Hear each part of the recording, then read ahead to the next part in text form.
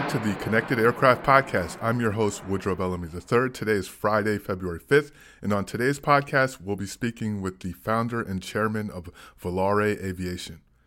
So we took a few weeks off there for the winter break and are now back to our regularly weekly scheduled publishing of this podcast every Friday, interviewing a wide array of aviation industry influencers, experts, executives, engineers, and more on a wide array of trending topics.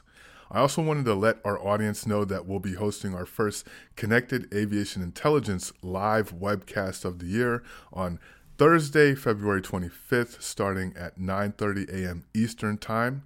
We'll have a live virtual interactive roundtable featuring some experts with experience penetration testing and even hacking into in-flight connectivity systems, as well as a case study given by Virgin Atlantic live after that panel. So you won't want to miss that on Thursday, February 25th. You can register for free for that live webcast at gcasummit.com/aviation-intelligence. The full agenda and speakers are listed there as well. So on today's episode, I recently caught up with Dustin Dryden. He is the founder and chairman of London-based Volare Aviation. He provides some insight on how private charter flying is changing in Europe and around the globe. He also gives some thoughts on some of the COVID-19 related regulatory policy changes that have kind of changed on an ongoing basis around the globe as well. So let's get into our discussion with Dustin.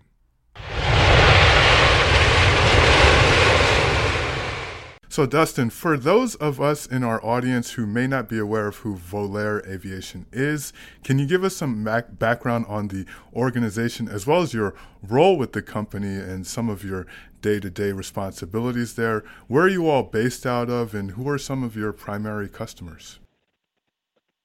Thanks for having me on the show, Woodrow. Yeah, I'd love to burst into it. So Volare is primarily an aircraft sales business. It does, however, encompass a full turnkey engineering service, an operating service, a training service. We do interior and paint refurbishment. So we're a completely turnkey aviation organization, but it's built around supporting our aircraft sales operation. And what makes us fairly unique in the marketplace is it's one of the few places in the world where you can actually walk into the building and look at a collection of aircraft and helicopters that are ready to take away the day you get in them. So at any one time, we'll have, well, as of today, we have about 12 different aircraft in our hangar facilities, and all of those are beautifully painted, new interior, fresh maintenance, ready to go. So you can write your check and get in it and fly it the next day. And that makes us very unique in the marketplace as far as the service offering goes. And we're based just outside London, 40 minutes outside the centre of London, in the Cotswolds, in a beautiful place called Oxfordshire. I see, just outside of central London, definitely one of my favorite cities. And so the correct pronunciation is Volare. I want to make sure I have that correct. Well, it's Italian for fly, to fly. So it's open to interpretation as to what accent you're using as to how you pronounce it. But my English take on the Italian of it is Volare. Okay, so okay, you know, us Americans can kind of mess it up sometimes. Right. So, you know, I wanted to also learn more about, from Volare from a operations standpoint. What has been the biggest overall impact on your operations, your day-to-day? Like you said, you can walk in and see new aircraft fresh, ready to go, and try to, hop on a flight the next day. But just the biggest overall kind of operational impact from COVID-19 on your business. So if you look at the part of my business that operates for charter and private aircraft management, I would say the single biggest effect internally in the business is the volume of demand, and then probably shortly followed by that, the complexity of operating. So obviously the ability to fly by airline has diminished significantly. It's reduced, but also the number of routes that are flown and the fact that the aircraft may fly you there but actually not bring you back has driven a huge number of people to private aviation. We've seen a massive increase on the demand on our services, and then you add to that the operational demand on our staff to work out what the legislation is in each country, what the safety requirements are, what the health requirements are, the political elements of coming and going from those countries, and they all change by the hour. So the strain on an organisation to achieve all of those things for a customer as seamlessly as possible in an industry that where the customer has the highest expectation of service has been fairly transformational. And, so I have to follow up on a few things you mentioned there, especially related to the regulatory impact, right? Just how do you keep up with that? I mean, from maybe like a media perspective, we'll see press releases or, news updates from regulatory bodies such as EASA in Europe or the FAA here in the U.S.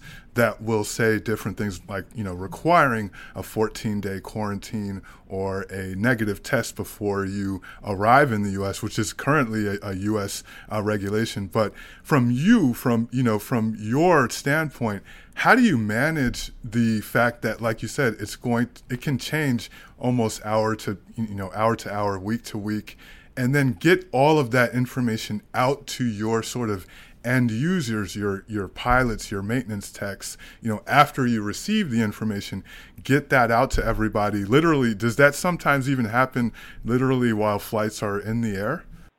Yep, I mean, the States has a small advantage in that, it doesn't change hugely state by state.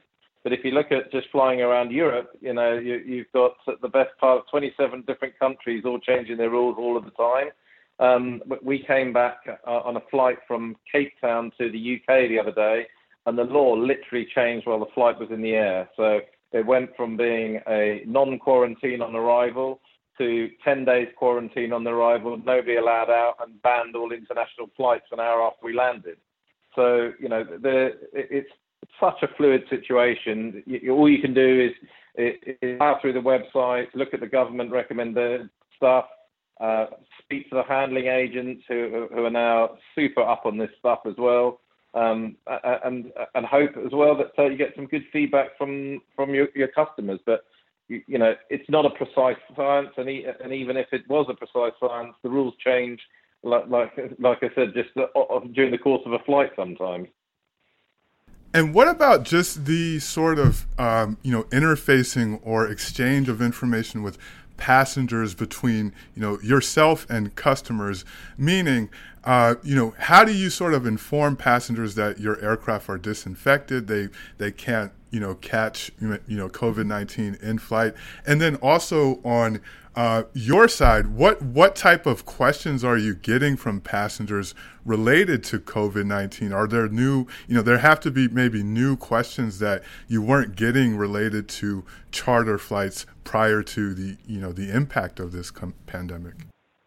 Yeah, I think it's a marketplace that's had to become very, very transparent and quick moving. So whereas you might have sent a brief to a customer via PA and have your T's and C's on it, because it changes so quickly now, you're almost ending up in a position where we're using WhatsApp groups with our frequent travellers so that you can inform everybody what's going on real time. So you might have an aircraft owner, an air hostess, crew, the ops department, everybody on the same group, so everybody can deal with things at the same time. I mean, the industry has developed extremely quickly as far as trying to protect its staff and its passengers. The aircraft are bombed after every flight. The crew are tested after every flight. The passengers can be tested before they get on the aircraft and on arrival. So it does offer a huge amount of safety over flying on an airliner. and a lot of people choose to operate in their same bubble. So families or office workers that are traveling in these aircraft are the same people that work all the time. They have the same crew with them. There's a significant level of protection offered by using these type of aircraft, and I think that's going to support the industry significantly as it goes forward. The UK is and Europe is slightly different in its embracement of private aviation. It's seen as a very luxurious way to travel, where in the US it's accepted by corporates as being a necessity a lot more easily. And I think there's one of the biggest movements in the sales process that we've seen with the growth in the marketplace is it's a genuinely acceptable means for a company to protect its staff and allow its staff to still travel around. And that's a huge shift in approach for this country. And so let's focus on the charter side there for a moment, as well as, something that you mentioned earlier that I think has been interesting for us to cover throughout 2020 and even now into early 2021. And that's the type of passenger that you're now serving. From an airline perspective, most of the airlines have grounded their, a lot of their long range international airliners, but have kept more of the regional aircraft in service. And on the business aviation side, a lot of the operators I've been able to interview have talked about the demand for leisure travel versus business travel. And wanted to ask you about that. Are you seeing some crossover from former commercial airline passengers, maybe, first class passengers, crossing over into private aviation? Yeah, I mean, there has been a big shift from people that have never used aircraft before to private aircraft before to people that now use it as their only source of operation. And I think, that paradigm shift is for twofold. One is safety. I want to fly with my family and only my family, and I want to de-risk the situation by being in a cabin that I know everybody is clean, tested and safe. And I think that's a huge driver. And I think the other driver is, as you say, you just can't get from A to B at the moment. And even if you get to B, there's no guarantee you're ever going to get back to A again. So, the ability to guarantee, or certainly to a very high level of guarantee, that the success of your whole trip and the safety of your trip has driven a lot of people to this. The fact that the airlines aren't doing it at all at the moment has meant that they have to do it rather than that it's out of free will. So, it's definitely been good for the private jet sector. And I also wanted to ask you just about, routes and sort of popular destinations right now, because, again, that's been an interesting topic to watch, especially on the commercial airline side, is some of the, popular routes in demand right now. And you mentioned you all are based, just outside of London. Where are some of the popular routes and maybe destinations in Europe that you're seeing demand for right now? I don't think there's anywhere that leaps out as being particularly popular. As an example, there is a lot of freedom in places like Dubai and some of the islands like the Maldives. So people traveling there are able to enjoy being out and about, and restaurants open and stuff. And I think that's been quite a big draw for Europeans and people from the UK. In the UK at the moment, you can't leave the UK unless you're going somewhere on business. So unless you have a business interest in those countries, you can't voluntarily just disappear on holiday out. And there's similar rules for a lot of the European places, but lots of people work in lots of different places. And if you're a business traveller, there's nothing to stop you using a private jet to go to several countries. In fact, most European countries can be accessed if you have a specific business reason to do there and you get the appropriate permissions. Right. And, again, focusing more on the charter side of your business, one of the main topics that we like to focus on this podcast is aircraft connectivity and other, related aircraft technologies, passenger and pilot or maintenance facing. And I wanted to ask you, are there any newer passenger-facing technologies or passenger experience type of components that you've added to any of your aircraft lately or had any demand for? So probably the biggest demand, which you've covered a lot in your podcast, is connectivity in flight. We have probably had a bit of a pause in that for the moment. In my customer base, I've been recommending that it sit on your hands time a tiny bit.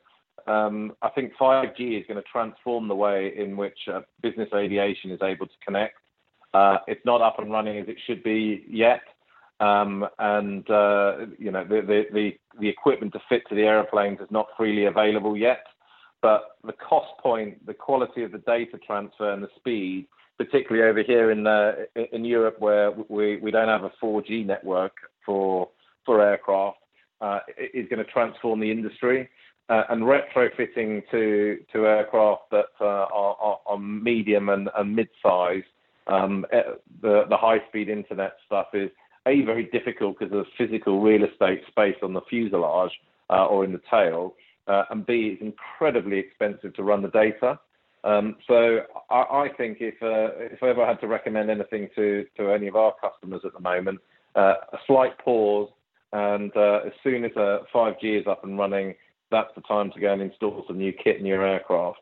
And probably the most popular modification we do on aircraft is to upgrade cabin entertainment and integration systems. And with the development of the iPhone and the iPad, more and more of that has removed itself from the aircraft into handheld equipment that you walk on with. And that's been a great leap forward for aviation because, a £2 million cabin entertainment system is out of date in 3 years. And to be able to get to a position now where you're wirelessly connecting to the cabin and keep the aircraft future-proofed, it will make a big difference. Being able to get the aircraft future-proofed and get data to it at a reasonable price will make a massive difference. And that's interesting. You mentioned exactly the next topic I wanted to ask you about, which is the use of mobile devices and, sort of the digital transformation that aviation has really gone through over the last couple of years. And considering the type of operation that you are, just on the digital, sort of passenger or customer facing side of your business, has that also expanded? I mean, there's a lot of, different apps where you can, for example, just look up the price of an aircraft or, how many years it was in service or what type of modifications it has had right from your iPhone in some cases. How, digital have you all gone and what are maybe some of the newer digital, just, related technologies that you all have adopted recently?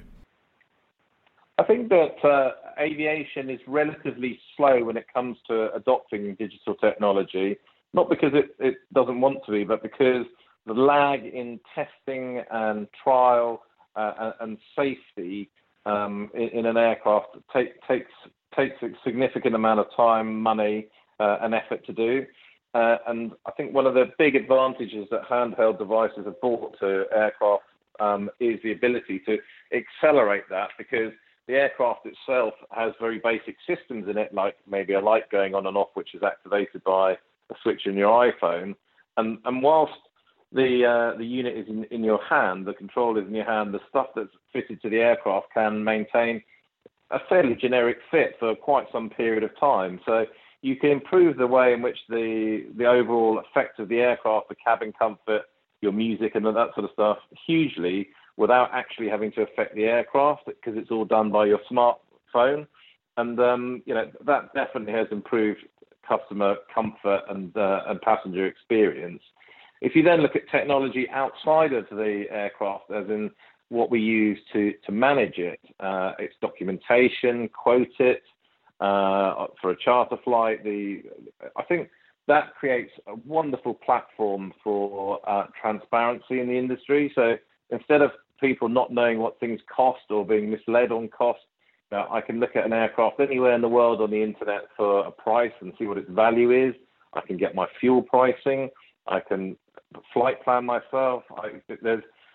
Digital technology brings a very sort of fragmented marketplace within corporate aviation to a digital platform which allows people transparency and volume of purchase. So I think it's an excellent thing for bringing the cost and improving the safety of any type of aviation operation, but particularly for a private jet operation where you never know where you're going the next day. It certainly is. And, you mentioned 5G earlier, and I think, once that does become available, hopefully we can get you back on and get more thoughts on that. Before we let you go, Dustin, it's now January 2021. Obviously, still a lot of uncertainty across all segments of aviation. Any COVID-19 related initiatives, policies, regulations that you're focused on right now, or that you expect coming up in the next few months of 2021? I think our sector of aviation has been very, very quick to adopt a rigorous safety platform for COVID-19. It's driven by customer demand as much as it is the safety of your employees, staff, and customers. People in this sector are very happy to pay for everybody to be tested. They're happy to pay for the segregation, and there is the budget to do it. So I would definitely say the private jet sector has led the way forward with COVID-19. And I've seen lots of very interesting solutions for it in the helicopter industry. Separation in the cabin now via Perspex, so the passengers fly in a bubble in the back and don't interact with the pilot at all. Chemical bombing, which you can set off in the cabin and which kills everything in less than 15 minutes, and then you open the door and go again. It's been very, very quick to develop and catch on, and it's relatively easy to implement because the aircraft are not in the sky all the time. So I think that will continue to grow, but I think the biggest shift in the industry has been the volume of people coming into it for the very first time. Having never flown on a private jet, they're buying them. So the marketplace of sales, certainly in our sector, has been very, very good. We've met lots of interesting people that are new to the industry, and we'll watch that expand. And I'm sure the airlines aren't going to change dramatically over the next few years. So I think it'll be very good for our industry for quite some time to go. Yeah, certainly a lot of different initiatives and topics to watch there. Well, you are Dustin Dryden, the founder of Volare Aviation. Dustin, thanks for coming on the podcast today. I know I learned a lot, and our audience did as well. Woodrow, it's been an absolute pleasure. Thanks for having me.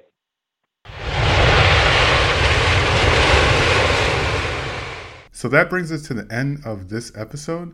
As always, please subscribe to us on Apple's podcast app or wherever you get your podcasts. I'm your host, Woodrow Bellamy III. Thanks again for tuning in to another episode of the Global Connected Aircraft Podcast.